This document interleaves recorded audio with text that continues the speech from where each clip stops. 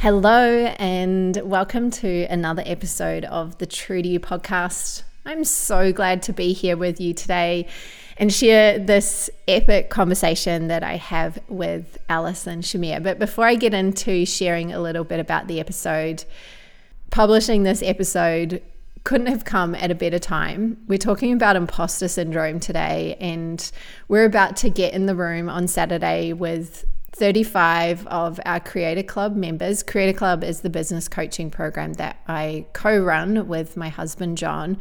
So yeah, we've got people flying in from all over Australia. We've got someone coming from Canada, which is crazy, right? Considering we couldn't have done this a lot in the last nearly 3 years, but the fact that we get to be together with everyone, be in the room, learning, growing, up-leveling their businesses and hanging out with awesome people is an absolute privilege. But of course that comes with all the nerves and the final things that we have to get organized, setting up the room tomorrow, doing final run-throughs, all of that.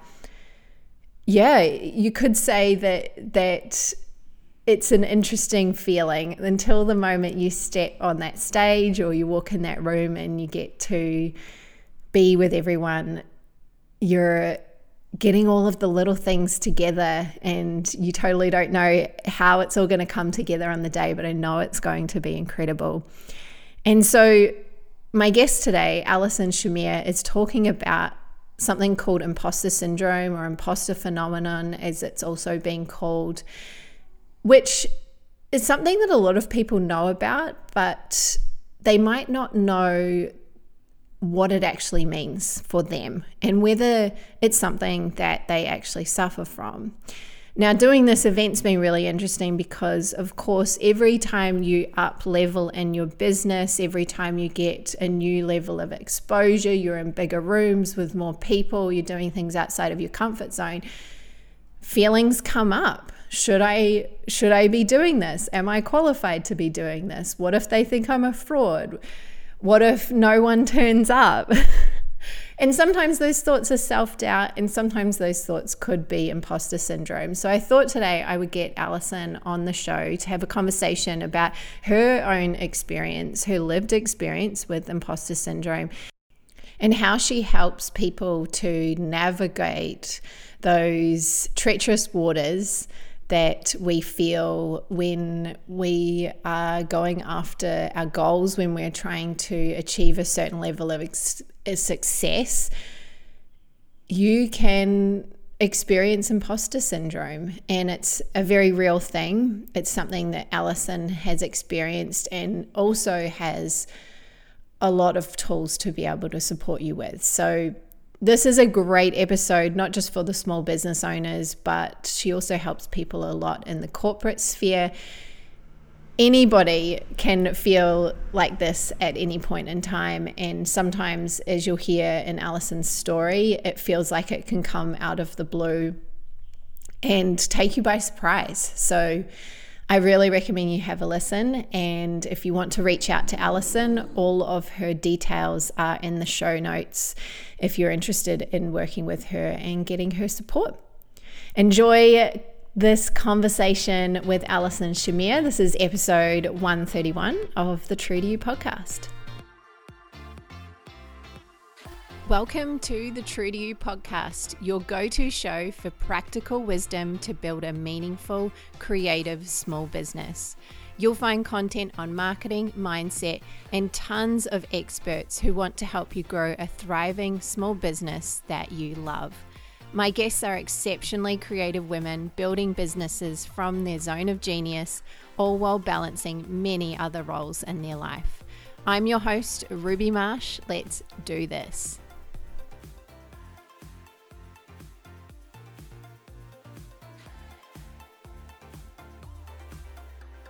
How did you manage the imposter syndrome moving from the corporate into the business? How did you manage that? Because there's still, even though, I don't know, correct me if I'm wrong, but I imagine there were still probably times where you talked then about experimenting and trying different things and changing pricing and all of that. Did it ever come up, or do you feel as though you'd worked through enough that you were able to stop it in its tracks or manage it with the tools that you have?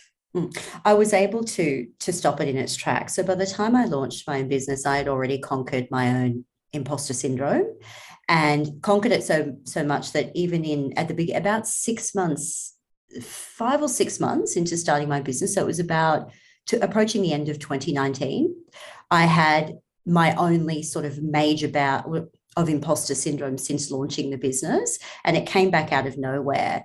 And I'll sort of share more on that in a moment, because I think the important thing to share on what you just said is, if you're someone who's experiencing imposter syndrome and you're trying to do these things that we're talking about, it will work against you. So the most important thing you can do is get a handle on your imposter syndrome, either before you launch the business or certainly as you're in your beginning stages of navigating it. It may launching a business or stepping into entrepreneurship or stepping out of corporate into whatever it is you want to do may very well be the trigger of your imposter syndrome. So you're going to have to deal with it right up front. But it's important to understand that it is a real thing. And I'll explain, in detail what it is in a moment. But don't ignore that, because imposter syndrome will stay with you. You cannot, I often say this in my keynote talks, it's not Survivor. You can't outwit it, outmaneuver it, duck under it. No amount of success will make imposter syndrome go away. In fact, success can exacerbate it. It can make it speed up. It can make it, come back in far more stronger ways. So it's important that we get a handle on it. Back to your question, Ruby. 9 years ago in 2013, when I was still in my corporate position, is when I had my most extreme bout of imposter syndrome. And that moment is what led me to have a very severe panic attack whilst I was at work. And the panic attack was so severe that, and I was under high stress at the time in the role and those sorts of things, but I actually did believe I was having a mental breakdown.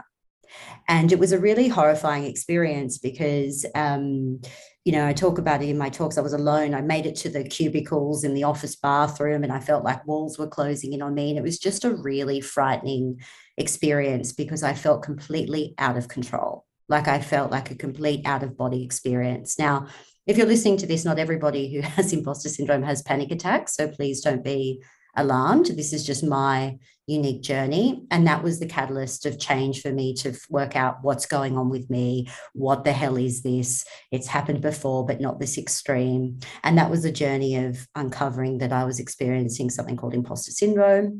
And then I literally became obsessed with learning everything I could about it so I could cure myself. I don't shy away from the fact that I was I was very much a perfectionist. I was very much liked control. I didn't like to feel out of control, and I felt completely out of control. So I went on this desperate, just conquest of like, what the hell is this? How do I fix myself? Because I was desperately seeking for answers. And so that was the journey. And so I did a lot of the self work. So fast forward into 2019, I already had a strong handle on my imposter syndrome.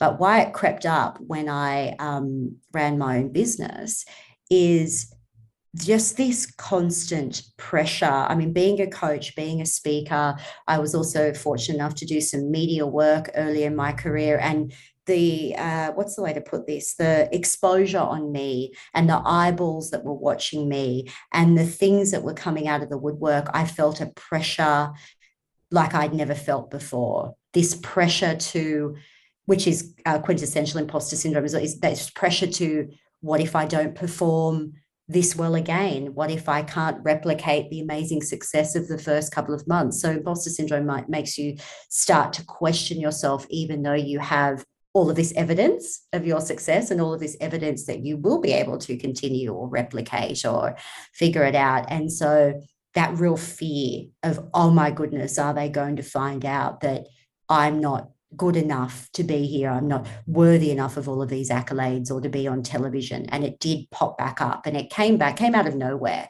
It literally happened. It probably didn't happen overnight, but this is what it felt like. And it just hit me like a ton of bricks, which to the point where the anxiety come back. I remember being in my kitchen here and literally sort of holding onto the bench. And I didn't have another panic attack, but I felt this anxiety come over my body of just fear. fear of performance, fear of returning to my desk. I thought, oh my goodness, this is my imposter syndrome coming back. I need to sit down. And what I was able to do is utilize the tools and the learnings, and of course, practice what I preach, and just talk myself down from it by saying, this is your imposter syndrome coming back. You need to sit down. I actually had to take some time off. So I had to take 3 or 4 days off because I needed some space to let all of the anxiety settle, the emotions settle. That's quite an advantage of running your own business, is you can control your own schedule. And I knew that I had to step away because, and I know you talk a lot about this too, Ruby, when you're driven by fear, whether it's imposter syndrome or another fear-based response in your body, you're triggering your brain's fight, flight, freeze or fawn response. And basically it clouds your judgment. Your brain and the cognitive and thinking parts of your brain actually feel with stress inducing, hormones and what we call neurotransmitters, and you can't actually think properly is the takeaway. And so if you're trying to think your way out of a fear-based response or a highly stressed or anxious response when you're in it, you won't get very far because you actually can't think clearly. And so I'm just sharing. So I had to step away is the takeaway, and then talk myself down, realize that it was an imposter moment. And after a couple of days, I was able to just get back on the horse, so to speak, and say, okay, I know what that is. I've used my own tools and was able to work through it. But that's why it came back to me. It was the pressure, it was the spotlight. And I put a lot of expectations on myself. I mean, nobody pushes herself, as in I push myself. I don't need someone to push me. But all of a sudden, when you're thrust into different spotlights, there's a lot of people looking at you. And I don't know if a lot of the listeners can resonate with this, but something that surprises a lot of people about me, and it might surprise you, Ruby, because I can't remember if I told you when I met you, but I'm actually quite a shy person. And I'm actually an ambivert. So I'm extroverted when I need to be and love it, and social and love, of course, you see what I do, but I need my own private time. I need to retreat behind the scenes and have my private time. And a lot of people don't realize that about me, which is fine. And I don't share it that often, but so I get quite shy. So when that pressure came and the spotlight and everything, of course, I loved it. A part of me loved it and I worked hard for it.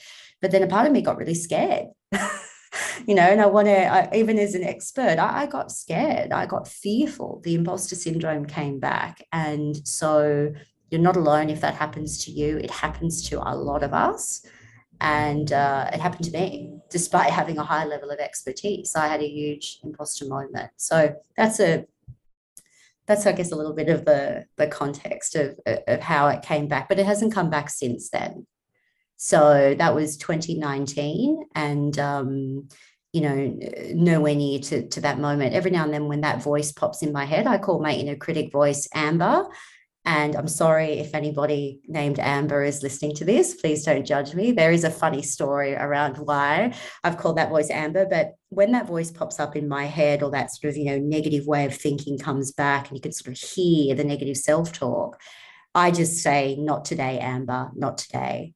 And it's a great tip I tell my listeners, of naming the voice in your head, which helps you disconnect, or what we call disassociate with it. So rather than believing it, because your thoughts are not facts, you start to go, hey, why is this voice happening to me? What has triggered me today? Who can help me? And you develop a more practical view, rather than sitting in your own head and letting your negative thoughts and self-talk take over and then lead you back down that fear track.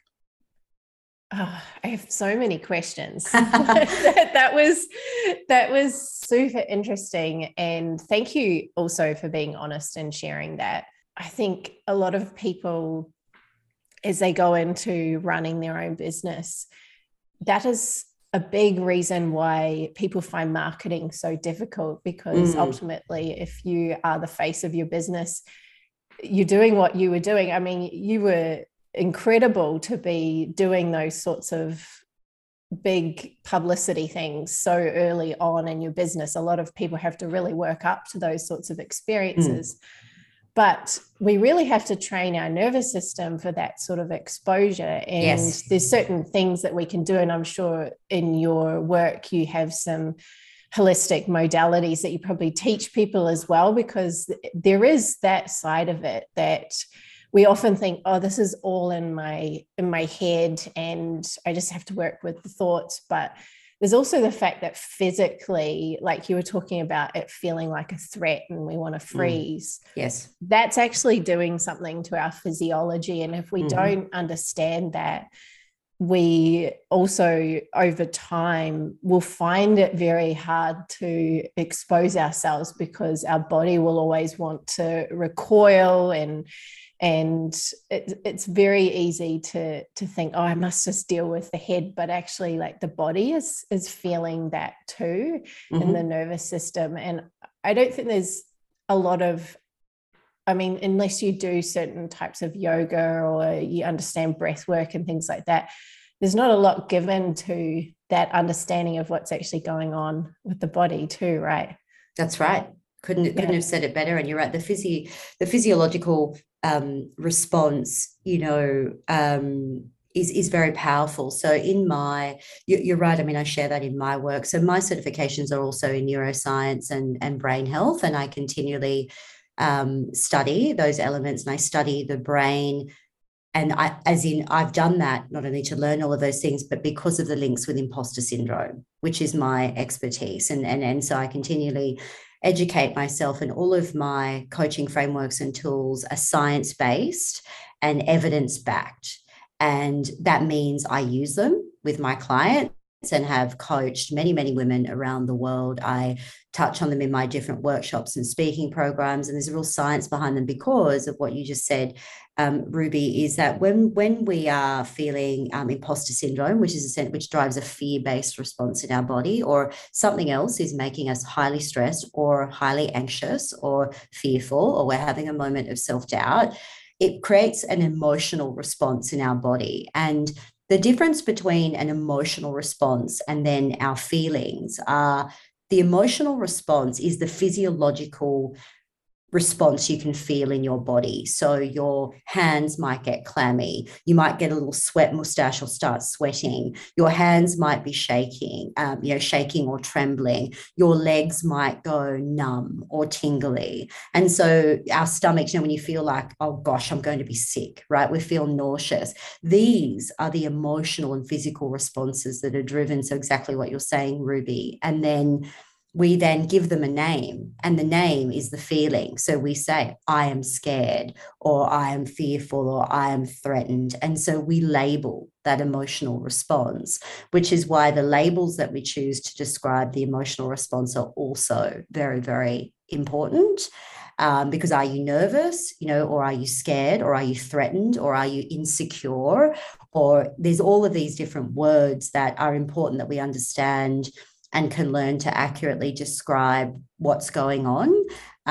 Because you're right, and I do have a holistic view, because I always talk to my clients that imposter syndrome, as well as other fears and doubts, it's always a 360-degree view. Because to your point, it does impact our brains, then the emotional, physiological response to our bodies. It impacts how we breathe. It's impacting how we're thinking, how we're moving our bodies. And so we have to look at it not just in isolation, but we have to look at what I call, and what my neuroscience teacher, Dr. Sarah Mackay, calls, we look at the bottom up, the outside in, and the top down. So the top down is the way you think, your cognitive functions, those sorts of things. But the outside in is what's around you that's triggering the experience. And the bottom up are your current health, your current anxiety levels, your genes, things that run in your family, and those sorts of things. So it's really important to not look at imposter syndrome or fear or self-doubt in isolation, because you can't tackle it. It's that cliche of you can't pour from an empty cup. Right. And I just sent this note to my coaching clients at the moment, and the headline was, you can't pour or beat fear from an empty cup. So I put it in inverted commas, because we need energy to take on these things. We need to be thinking clearly. We need to have the anxiety under control. And it's really important to do that from a 360-degree view. So are you getting enough sleep?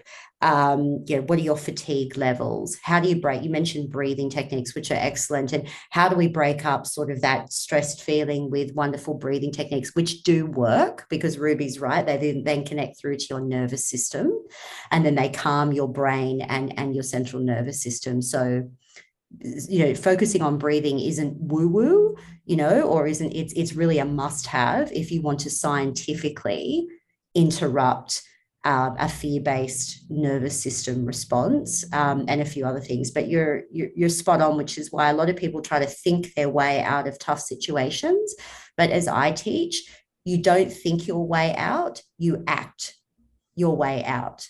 Action conquers all, meaning if you're all having a stressful moment in your role right now, you're on your computer, or then get outside. Stop what you're doing right now and get outside. Get some sunshine into your eyes or on your face. Take your shoes off and walk on the grass.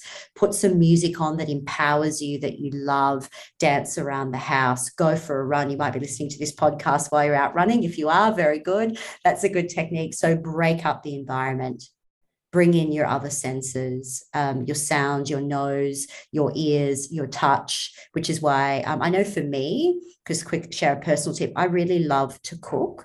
Cooking relaxes me. Cooking allows me to work with my hands, to bring in my senses. I smell what I'm doing. I'm touching what I'm doing. And so it activates all of my other senses. So if I'm having an anxious moment or a stress moment, which, let's face it, we all do when we're running our own business, right? No matter how successful we get, it's that entrepreneurial up, down, right? Then I cook to relax myself or to center myself. And so I think it's really important that we activate. It's not just really important, scientifically proven. Let's activate the other senses. Let's look at a holistic approach, and think about acting your way out of it, as in taking action, not thinking your way out of it.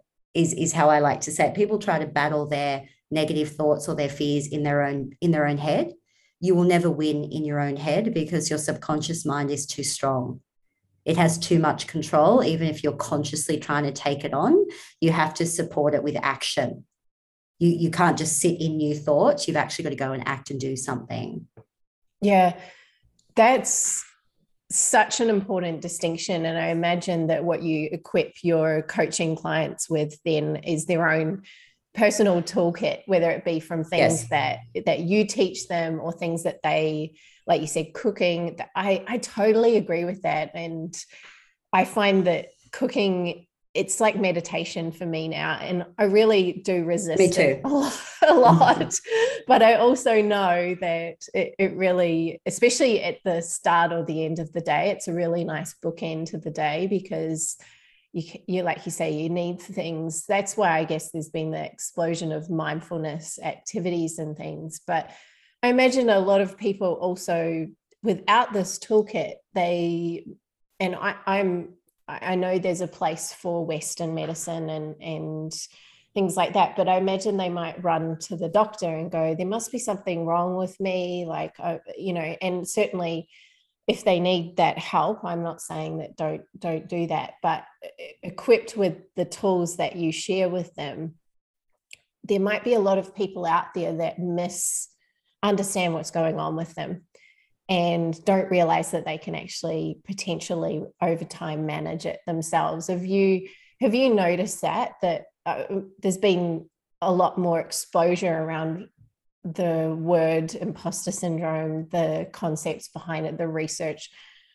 But do you still feel there's a long way to go, and that we could actually support people better rather than, some of the other options that are out there? Yes, I do. Look, imposter syndrome itself, the first sort of study and identification of it, and the coining of the word imposter phenomenon, as it was known and is its real name, somewhere in the 80s, the word syndrome came into the mix. And what's really frustrating for us experts around the world is nobody knows who first called it imposter syndrome, which is because it's not a medically diagnosed syndrome, right? But it has been around, talked about, researched, pulled apart, dissected, etc., for nearly 50 years. And it is a very real thing that estimated to impact around 70% of individuals. But in the last 10 years, more and more people are speaking about it, which is great because we elevate the conversation and people feel less alone because it can be a lonely experience. But with that comes the bastardization of the term. And it's very confusing to people who need help and want help. And I was one of those, back in the day. And so it really does sort of hurt me and infuriate me when I see misinformation thrown around about imposter syndrome, because imposter syndrome it's not a mentally diagnosed illness, but it is heavily linked to anxiety, depression, addiction, burnout, all of which are mental illnesses on the mental health registrars. So the impacts of imposter syndrome are physical, mental, emotional, financial. It's a very serious thing. And so when it's bastardized, it obviously, upsets us experts because we know the damage that's being done. But I want to give a really clear indication of what imposter syndrome is for everyone listening to this. We're at this sort of stage of, the podcast, but essentially what imposter syndrome is when you, the individual, don't believe that you are good enough, smart enough, talented enough, qualified enough to do, whatever it is that you want to do, or to be where you are right now, despite clear evidence of your accomplishments, your success, and your talent. So the real irony of imposter syndrome is that we are strong performers or capable performers. We are intelligent. We do have the runs on the board or the ability to launch the business or do these things. We have achieved a high level of success, whether it's previous career, current career, but we don't believe it. There's something blocking us. And because we don't believe that we're worthy of it, we're plagued by feeling that we're going to be exposed or found out to be some sort of intellectual fake, phony, or fraud. And that's where the name comes from. So imposter syndrome is a belief that we hold, who am I to launch this business? Who am I to be on this podcast? Who am I to go off and do whatever it is that I want to do? And so it's tied to this innate belief in you, somewhere in you, that you don't believe you're good enough, worthy enough to do it. And that can be quite debilitating because you are doing it or have the capability to do it. And this is the real paradox of imposter syndrome, is it affects those of us who are capable, talented, or successful, or have this strong ability to be successful, right? Have the path in front of us. And so, when we're not internalizing our own success properly, when we're not speaking kindly to ourselves and letting the automatic negative thoughts take over our mind and our inner critic, it sends us down some really dark self-sabotaging spirals, and they impact, back to what you're saying, our physical health, mental health, how our body operates. And so it's a very, very serious thing, and it can cost you your career, it can cost you your success, it can cost you your mental health if you sit in it for too long, which you don't have to, because there is a way out of it.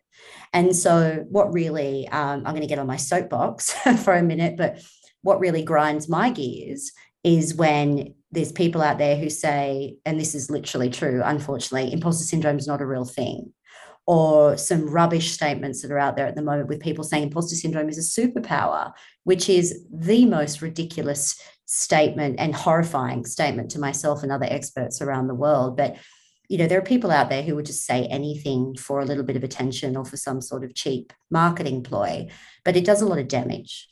Okay, so if you're listening to this and you believe you're experiencing, a feeling of, oh my God, they're all going to find out I'm not smart enough, good enough to be running this business or doing my side hustle or branching out into whatever it is I want to branch out into, then I want you to know you're not alone. 70% of us experience this. It does activate a fear-based response in your body, and pretty much everything we've spoken about till now gives you great insight into that. And just know that you can't outrun it. It's important that you stop and acknowledge that you might be experiencing imposter syndrome.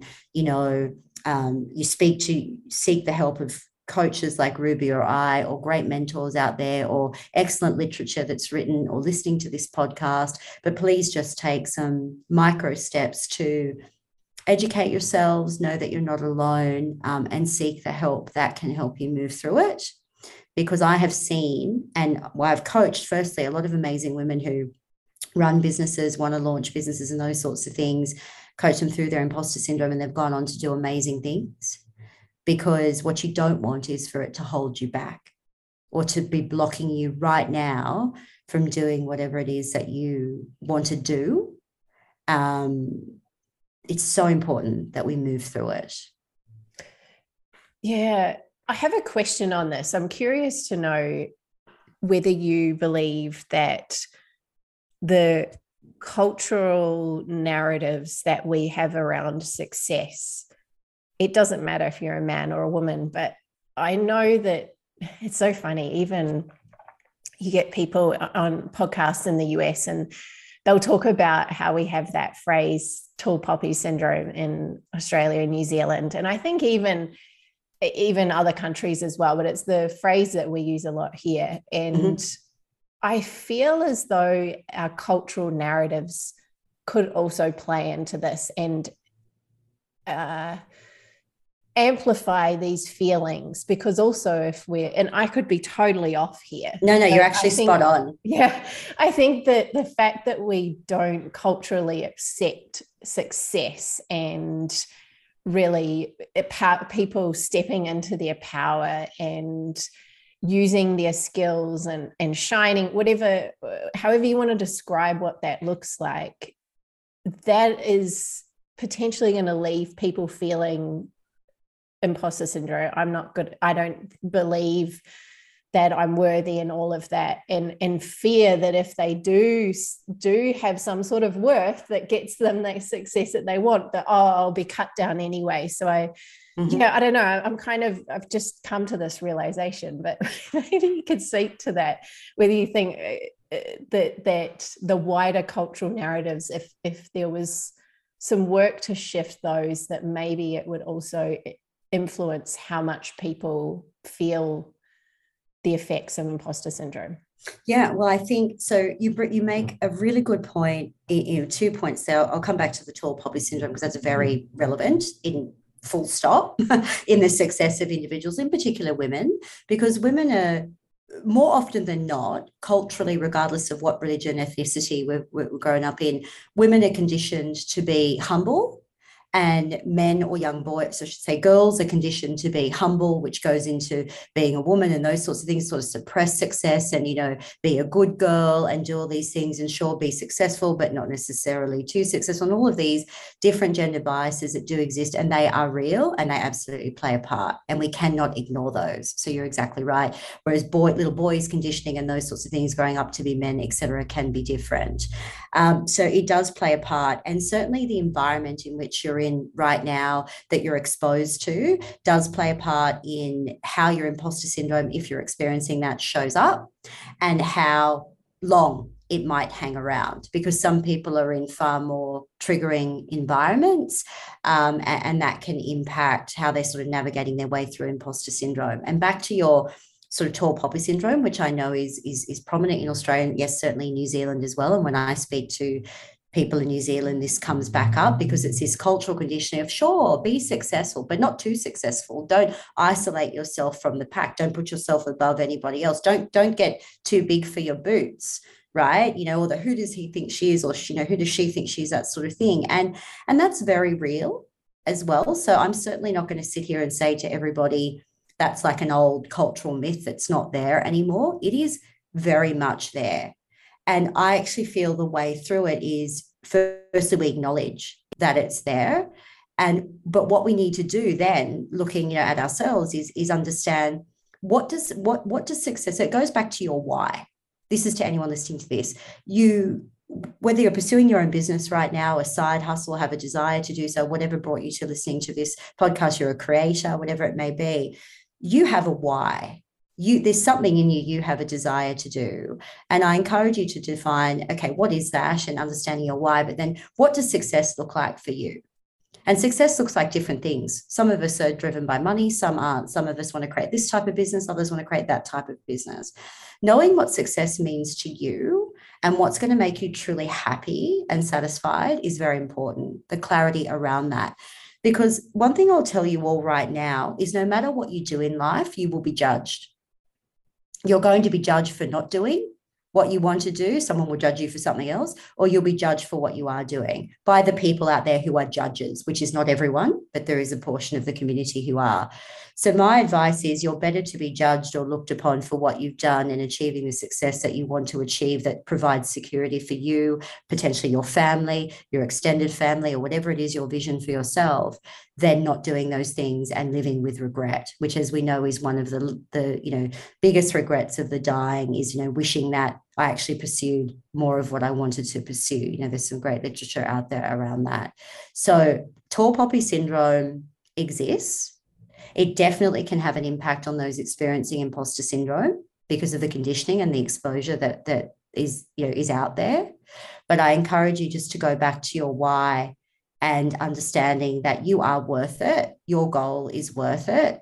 Achieving the success that you want to achieve, whatever that is for you, is something that the world needs and will set yourself up, maybe your family, your extended family, etc. And that is more important. As an individual, we have choices to make. Are we going to let others dictate our level of success or what's capable for us and our families, etc.? Or are we going to take that control back and navigate our own path? And if you surround yourself enough with the right people, then they'll be able to also, help you navigate your way through that as well, because it's not going away. So I think, Ruby, back to what you're saying, I think tall poppy syndrome, especially in Australian culture, because it comes from the Aussie battler. I know you grew up in New Zealand and they have their own version of tall, but for us, it's like, Aussie battler, everybody's just got to have one home and this and that, and everybody's got to be equal. And sometimes when you break it down, it sounds a bit like communism, not to sound dramatic, but it's an old narrative that has stood the test of time. And that is why, knowing your why, understanding what success means for you, pursuing your passions and your dreams, because we only have one life. And let me tell you, time is fragile. We never know when our time is up. As I said at the start of this, podcast, we all think we've got all the time in the world, but we don't. And I'm not suggesting wake up every day and act like it's literally your last. I'm not suggesting that, panic, but let's not plan for 50 years because life is precious. We don't know what we're guaranteed. And acknowledge the tall poppy syndrome and just know that, hey, it might come up, but when it does, you'll be so satisfied in your own work and so happy with what you're doing that it will be like water off a duck's back. Because anyone pushing tall poppy syndrome, we know that the insecurities are with them, not with you. But it is a very real thing. And thank you for bringing it up, because it plays a part in imposter syndrome as well. And, all this wanting to put a lid on you, there's always going to be somebody who wants to put a lid on you, who wants to unfortunately, it is the world that we live in. There's always going to be somebody who becomes insecure around your success. And unfortunately, sometimes, I think this is important to share, because I don't know, you tell me if it comes up a lot in your work, Ruby, but it does for me. Often the people who can become most insecure around your success are often some of the people who are closest to you.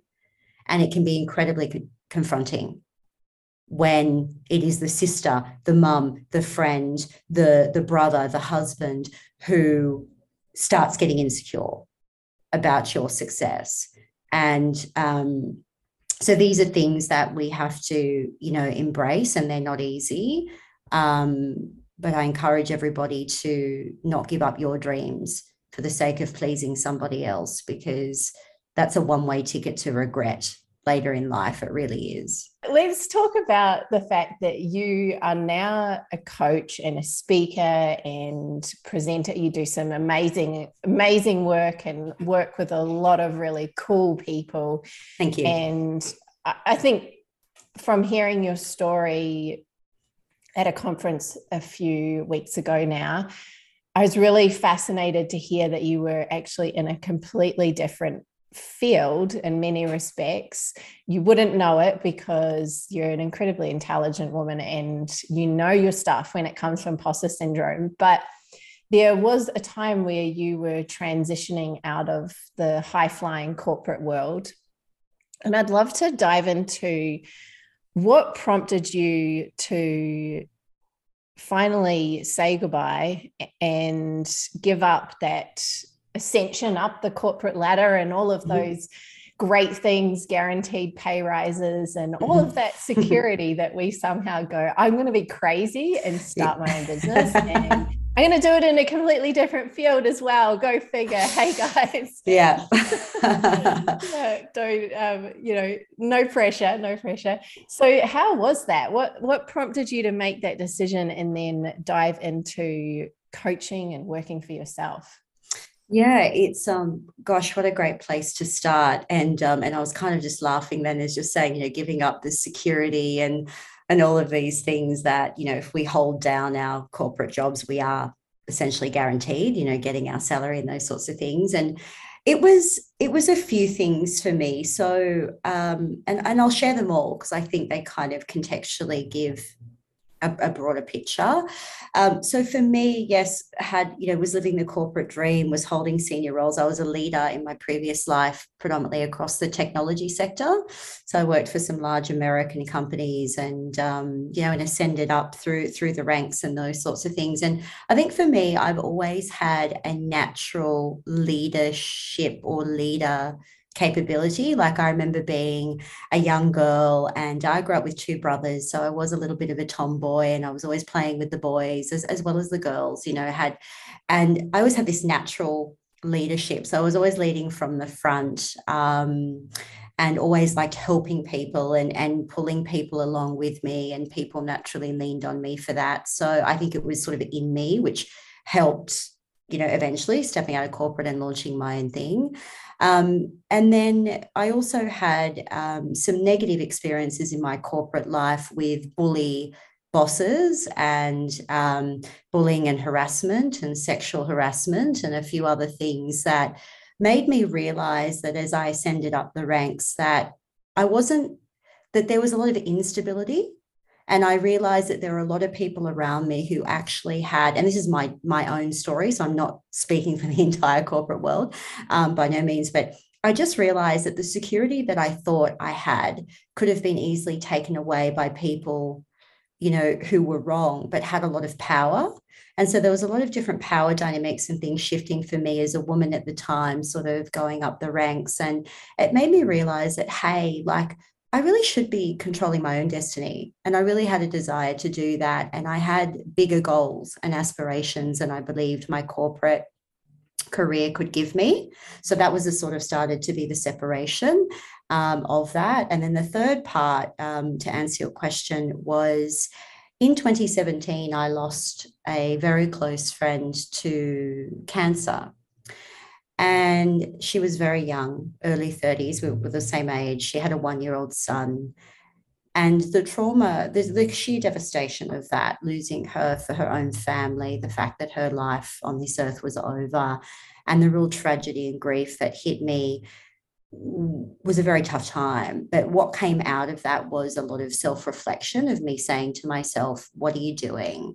Why are you not following your dreams? Why are you not following that entrepreneurial itch and all these other things that were going on? So it was grief that actually made me realize the fragility of life and that the clock is always ticking. And we think we've got time. And for years, I know a lot of people listening to this might think, I'll do it next year. I'll do it in 2 years. I'll do it after I get the next promotion. And look, sometimes some of those things are valid. And sometimes because of our family situation or financial situation, etc., we might need to bake in a little bit of time.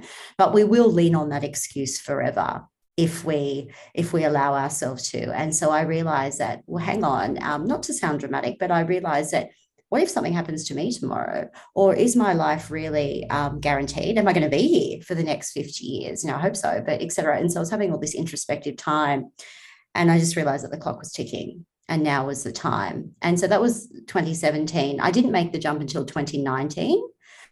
So I want to be clear on that as well. It still took me some time. I had to ride those roads, but that was a little bit about the journey. So it was a bit of me, what was in me growing up and a desire. It was hitting some hurdles in the corporate world and me realizing that I felt like people would always restrict my ambition. My desire to climb higher would ultimately hit a wall. And then it was the loss of my friend, Lizzie. So it was a bit of a trifecta, which led me to make the jump. So I just thought I'd contextually, I know it was a longer answer, but there was a few pieces. So I wanted to give sort of the true story. Yeah, really interesting. I had a similar experience where I lost an older friend who to cancer as well. And she was someone that I worked with. And I think that at that time I had started coaching, but I really hadn't taken it super seriously. And I think unfortunately, that's just the way the universe works, that it'll throw little tests at you, and then sometimes it just has to throw that what feels like a rock at you for you to suddenly go, oh, this is my sign to really wake up.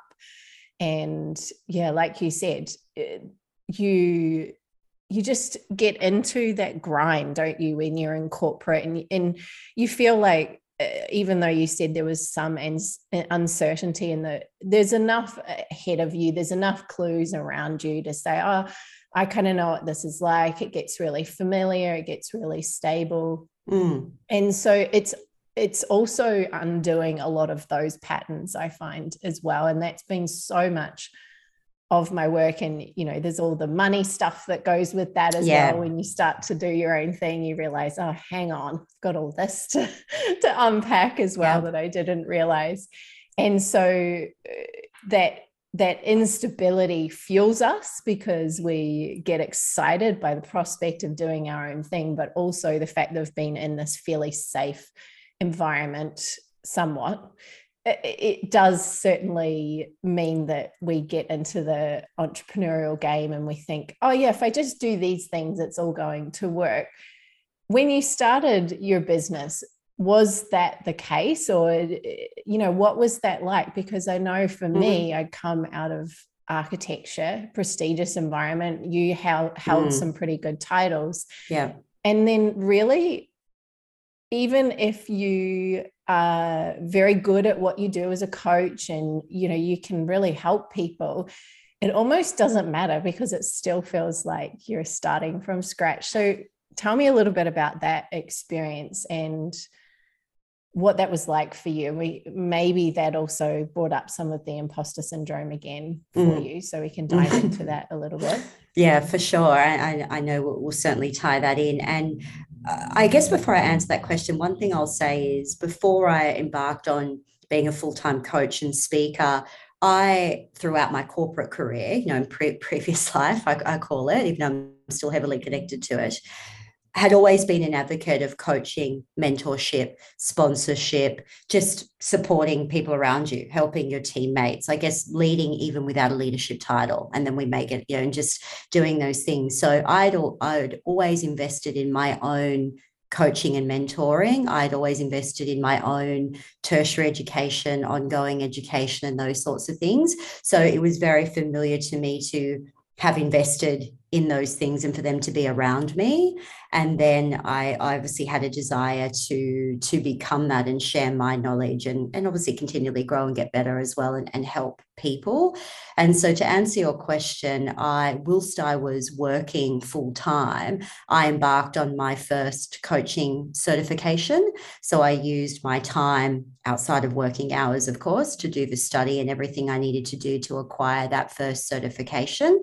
So I think that's a great tip, in that whilst you're still working, or before anyone who's listening to this dips the toe into whether it's a side hustle, entrepreneurship, new business, whatever you want to call it, that there is lots you can do whilst you are working within reason, but there's often little bits that you can do. So that was the start of the journey. So I started doing it whilst not causing any ripples in my current role. So it was good to get that. And then I'm a big believer. And so I believe in the law, and this is a whole other podcast episode, but I believe in the law of attraction. I believe in energy, and I believe in manifestation, and I believe there's a real science around all of that as well. So I started to plant the seed to my network and people that I trusted, and I said to them, I'm looking to actually launch my own coaching business, and I want to coach in imposter syndrome and confidence, and I want to work with women or those who identify as women or non-binary, and I believe I bring a lot of different expertise to the table around that. And so I just started planting the seed.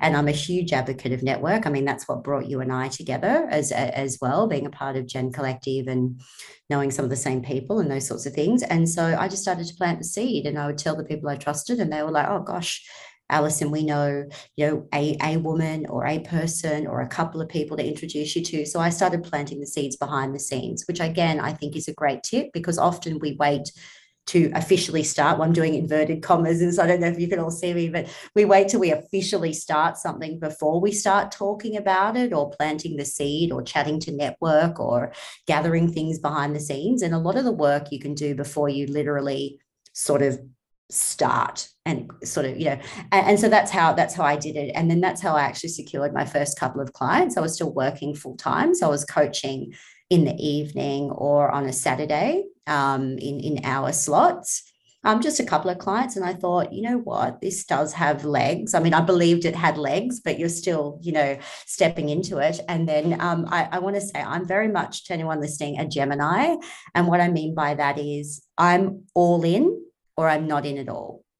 So anybody who knows me knows that you get Alison Shamir 100%, or you don't get me at all. And I'm completely okay with that. I give 100% to the work that I do. I'm here on this podcast today, 100% with you. And if I'm not there, I'm not there. But there's no in between. There's no half-ass. There's no 99% is good enough. I believe, that you go all in. This is me, right? So this was my method. And so I thought, this has legs, and I'm going to do it, and I'm going to make the leap. But whilst I was doing those other two things, just quickly, because I want to be absolutely truthful on this podcast, is I was also saving money. So I built up the equivalent of 6 months. So from a practical standpoint, let me step back for a moment. I said to myself, if I start this business and I literally do not make $1, not $1 for 6 months, how much money do I need to cover my expenses, my mortgage, live moderately, not indulge, but have enough to get by? What do I need? And I worked out that figure, and then I times it by 6 months, and I ensured I had that money away in the bank before I started the business. Why? Not just for the obvious, but because the one thing you don't want immediately when you start a business is immediate financial pressure. Now, I'm not suggesting everyone listening to this has to have 6 months worth of money, or we all come from different backgrounds, different salaries, different money management. But one of the biggest things you can do to work against yourself is be under financial pressure from day one, because nothing makes you feel pressure like not being able to cover your bills, or provide for your children, or pay your mortgage, of course, and those sorts of things. And they are going to be detrimental to business success. So I also did that. And they were the 3 parts that gave me the springboard to say, right, I'm going to do it. Yeah. You're so smart. I feel like Thank you. I'll take the compliment. If I had my time again. Look, I definitely worked alongside starting coaching as well. And so I wasn't 100% all in, and I kind of knew that about myself. I think you can't assume that you're someone that you're not, or that your beliefs are automatically going to change. So you knew as well that, look, I'm a person that values, I imagine you value some level of security, and you don't want to be crazy about this, and you have a partner and a mortgage, like you said. Mm-hmm. And so I think that's such good advice that so many entrepreneurs don't really share that often, is they don't really go back to the very beginning, because we often think that someone's made it and therefore they must have been making a full-time salary the moment they started. Yes, no, business. I wasn't. Almost never the case. No. Almost never the case. And somehow there are the odd people that secure all of their clients before they go out full-time, but that's very, very rare. And so I think that's really smart, just practical advice. And I agree. You want to be able to focus on your clients too, right? You want to be able to get them results. And if you're in a call and you're thinking, I have to secure this person as a client for the next 3 months, or else that neediness will definitely seep through. So it allowed you to probably relax, I imagine, and go, oh, okay, I can really enjoy coaching these women and get the most for them. And I don't have that pressure, which is something that I think a lot of people don't realize you need. Yes, and first, I totally agree with that. And the other thing I see that people don't realize is that you can always, so you're right about I was able to, and actually, let me just take a step back for a moment. You're right on the personality thing of me wanting to go all in. Yeah, just to reiterate to everybody that yes, that's very much because I know my own personality and I know what works for me. And I encourage all of you listening to this that if you're somebody who can straddle both working full time and starting a part of the business, after hours or on the weekend, I think that's great. I think if you're somebody who wants to maintain a side hustle for a bit longer, whatever it is, what's important is that you believe you're working to your strengths. Because I was working to mine in that I believed if I didn't focus on it 100%, I wouldn't be able to present and perform at my best. So I backed myself into that. But yes, I'm not suggesting that's the model for everyone. So I love what you said is in find what works for you. If you believe you can manage both, if you believe you've got to go all in, I just think one of the best pieces of advice I've ever gotten is just to listen to those instincts of how you believe you can do it. Are you presenting and performing at your best? I believe is how you should be measuring yourself. Because to your point, Ruby, yes, if I was sitting on calls and I was thinking about my high corporate role or I was thinking about these other things and you're not truly present, and I don't believe we can do our best work if we're not truly present, especially when somebody is paying for your services. So I'm a coach. People are investing their two most precious commodities, their time and attention, which is 2, and 3rd is their money. When they come to me for coaching, 3 the most precious commodities, right? So I wanted to be there 100% for them. And the other part I was going to share there is when we start a business, what's important to note is you can always increase. You can always put your rates up as you become more confident or more experienced or get more testimonials or change your business line or introduce a new offering. We forget that we can go up. And we can go up and up and up. Well, or we might hit where we're happy, and that's great. And we forget that. So when I started coaching, my package or hourly rates to what they are now, 3 years later, are chalk and cheese. And that is because I have continued to grow. My expertise has continued to get stronger and all the things that grow with your business. And so even me, who's an expert in her field on imposter syndrome, I'm not the same as I was on day one of my business, and nor should anybody be. In fact, imagine if you're the same 3 or 4 years on, or even 2 years on from how you started. You're not doing something right if you're still exactly the same. So don't be frightened to grow, to change, to test, to learn. We put so many sort of barriers in our own way. Often that could be because perhaps we're driven by our own imposter syndrome or there's other things going on.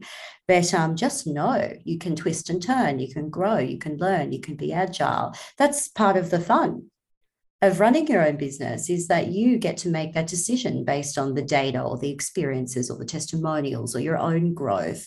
But don't be frightened to grow and change, because that's the biggest part of the journey, I think, in business. And you have no ceiling apart from what you put on yourself. You literally control your own destiny. You want to earn $50,000 a year, great. You want to earn $1 million a year, great. You control your own destiny, right? And the pathway to it. And I think that's what's important to share, as well. I think that takes our conversation full circle. You did that well, Alison. Thank you. Thank you. Yeah. You've got some talent for this. Can you tell I'm a professional speaker? I'll take it. Yeah. Before we go, I've got a bit of a fun question to ask you, because I always do a little research, and this is why I guess making sure that you're active on your social media is important, because people are going to research you if you are going to be a podcast guest. Hint, hint to the people out there. But I was having. I'm a bit nervous now. I'm a bit nervous. She knows that I'm going to ask her. So there's a few Kardashian memes on there. Tell me about this. I do love memes. Okay. Yeah. So I think just quickly, from my own mental health, like I love having a laugh. I know you're the same. Laughter is a wonderful thing, and having a smile and having a laugh, and not, although I'm quite a serious person in particular, I actually don't take myself too seriously. So I'm very much that Gemini. I can have a laugh. I can, for an Australian colloquial saying, I can take the piss, it's, I don't take things too seriously. Even though my work is serious, but I don't know. I love a meme. They make me laugh. I love them when you come across the internet, and I like incorporating memes into my work, or some sort of Instagram posts and things like that. So I don't know. I find that, back to the point about the Kardashians, I don't know. I guess they're just meme worthy, and lots of memes come up. And look, a lot of them I change. So I then edit them to say what I want them to say in line with the picture. But I guess they're just so, there's just lots of content served up, isn't there? So it's like, there's some great images, and I don't know if I see it and something comes into my head, I jump on it. So I think there's just I think the world's a great place when it's got a few memes in it and you can have a laugh. And I think, just think back to what you're saying about that awesome context of what you're saying around the sort of physiological response, and just laughter and just breaking it up with that, I think is a good thing. Yeah. And so I like to bring a bit of humor, and I like to, I'm not suggesting I'm a funny person. I mean, that's not for me to say, but I do like to have a laugh, and I do like to have a good time. And I think it's good for our mental health as well. You're right. And I think the irony also in that is I don't necessarily love the Kardashians, but I think the level of success that they have had, and how they've curated themselves and pursued it almost at all costs, where they'll manipulate themselves. I don't agree with all of that side of it, but I do think the level of success says also there's like an underlying thing around, don't go after your success, go after what you want, maybe not at the cost of certainly things that in authenticity, not at the cost of blatantly lying, and I'm not going to bring down the cat, but not at the cost of photoshopping yourself, or changing your complete body and then saying you haven't had surgery, and completely fabricating a lot of the stuff that you say. So not at that cost, but certainly they give us a lot of good lesson in capitalizing on success and growing your brand, from there, and going up and up and up. One thing I love, just back about while we're on the Kardashians, I mean, it's a whole other podcast, but it's when you look back to their story, people see where they came from and how they, but what they've been able to do is capitalize, and whether people agree with it or not, but on brand and these sorts of things. And there's a lot of lessons we can take, not from them as people, but on the brand building and on the growth, and on, look at the Kardashians 15 years, whenever the show started, I think early 2000s to now. They don't look the same. I mean, a lot of that is inauthentic, but there's been so much progression. So back to what I said at the beginning of this podcast, don't, of course, in an honest and authentic way, but grow, scale, change, adapt, leverage your brand, grow your business. I know some people listening to this, this came up the other day that I wanted to drop in for you. Is I saw a wonderful woman who had a podcast, and she had a podcast. It was successful anyway, and she decided to change the name of it and go in a completely different, well, sort of same, but different, but change the name, change everything. And I thought that was just so fantastic, because there are a lot of people who, as you know, have something established, or we're in business, or we're doing something, and we think, I can't change my mind. I can't change direction. I can't introduce a new business line. I can't sell different consultants, whatever you're doing, right? But I want you all to know that you can. Now, if you've got imposter syndrome, that might be telling you can't, but I can, Ruby and I can help you with that and navigate your way through. We're great coaches, but it's what am I trying to say? Don't put the ceiling on yourself. That's what I'm trying to say. Don't put it on yourself. Don't put yourself in a box, right? If you're in a real niche and you want to stay in it, great, right? But if you want to grow and adapt, and in 2 years' time you change, or you're listening to this and you're 2 years into your business, you're like, oh, I've got this other idea I want to pursue. If you generally want to pursue it, please do. Please do. And seek out coaches or mentors or a network or a community who can help you and support you and cheer you on. And have a laugh. Back to the Kardashian thing. I think laughter is such a release, such a helps you emotionally, physically, and helps you not take life too seriously. And I take my own advice on that, because I definitely fall into where I'm very focused in a real work mode. My wife Tully calls it in the zone. When people see me in the zone, I literally can't see anything around me. I go into this zone of work or focus, but then I need to break that with, some laughter with some friends, or, someone making a joke, or, a message from a friend. And I think it's a beautiful thing. So, and when I met you, Ruby, actually, I felt that too. I just instantly felt like I loved your smile, and I felt like you could laugh, and we don't take ourselves too seriously. I see that in you as well. Like we do serious work, but I think it's really great just to have a laugh and a joke, and so get some memes in your life, people, because that's what, if I'm not watching dog videos and animal videos, which I love, I'm following memes across the internet. So that's where I spend some of my casual social media browsing. Yeah, very good. You're a true inspiration, Alison. It's been wonderful to talk to you, and I feel like we could talk for hours, because there's so many threads to pull on this conversation, even just in the subject of success and imposter syndrome, and all of the amazing facets of your work. And thank you for pursuing this, because the world's a better place for you in it, and for the amazing women whose careers I'm sure will benefit in the future, but thus far, like where some people have gone as a result, must be really cool to be a part of. I know that's one of the coach, you're on the sidelines, but it's really quite rewarding to see what people achieve with the insights that you give them and support and things. So thank you, and appreciate your time. It's been wonderful. No, thank you so much for having me. It's I've loved it. So I really appreciate your time as well.